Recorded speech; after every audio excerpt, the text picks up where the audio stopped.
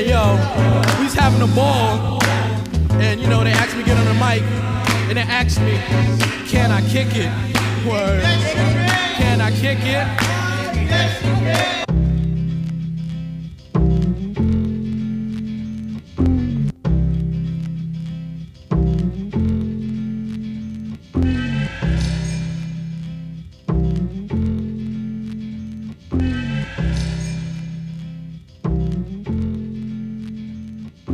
Yo guys, what's going on? Welcome back to the CW Clinic. My name is Chris. As always, I'm your host.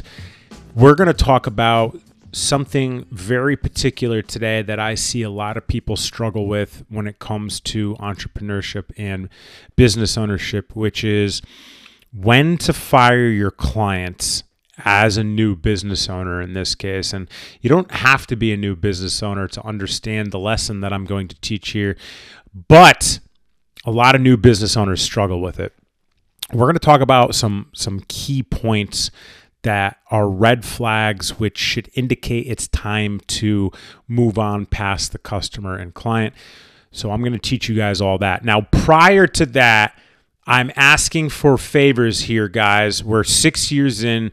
We've been giving for 6 years with no sponsorship. The only way to grow the show is through reviews and shares. So drop what you're doing, drop a review on iTunes or Spotify. And if you really like the show and you really love me, share this show with someone who would appreciate it. So with that said, I appreciate you guys. Let's get into the show. We're going to go over 3 things on telltale signs when to fire your client. The first thing that is a huge red flag that should indicate that the relationship is strained and it might be time to move on is they are not, meaning the clients or the customers are not following expectations. What does that mean? That means before you started doing business with this client, there was a discussion in the exchange of services. The client hired you to provide a service, okay? So in this case, when you provide a service, there should be expectations both ways, for the customer and for you, from the customer and from you. Expectations from both parties. If expectations were not had and you struggle with clients, this is also a perfect example to reinforce having expectations are important. Why? Because there's a telltale sign it's time to fire a client when they're not meeting the expectations that were discussed. This is very situational, and it could be very different for different situations.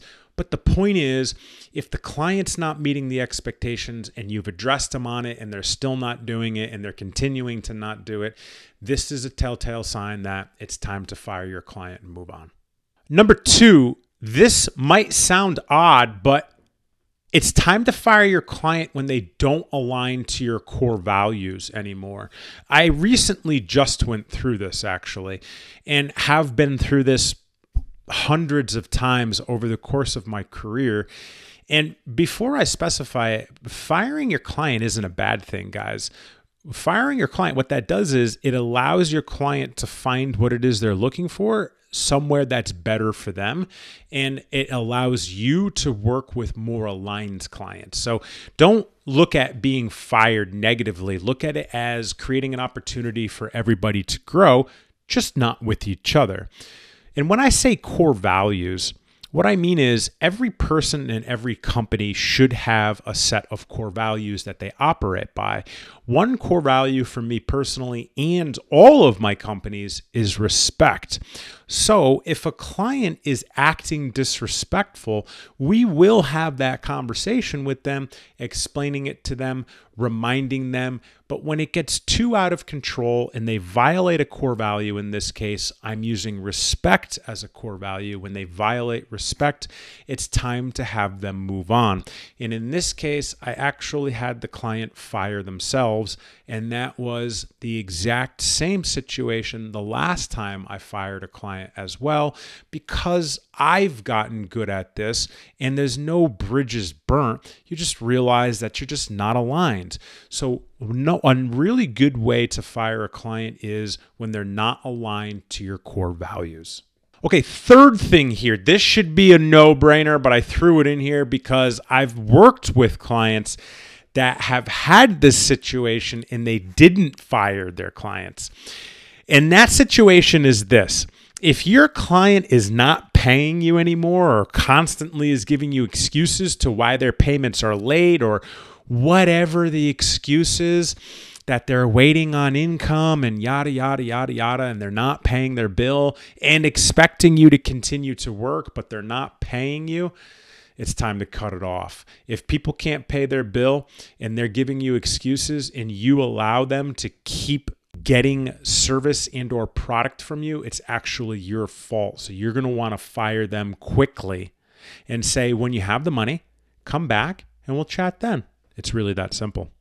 Okay, so when to fire your client as a new business owner. The three things are expectations, core values, and of course, number 3, money. All right, guys, that's what I got for you today. I hope you learned something. And if you did, drop a review telling me what you learned. The reviews help the show grow. Sending this show to anybody, your friends, your family, your socials will also help us grow. That's all we ask for. So now that you've got that done, I'll catch you next time. Can I kick it? Yes, you can. Well, I'm going. Go on, then. Can I kick it? To my tribe that flows in layers. Right now, Fife is a poem sayer. At times, I'm a studio conveyor. Mr. D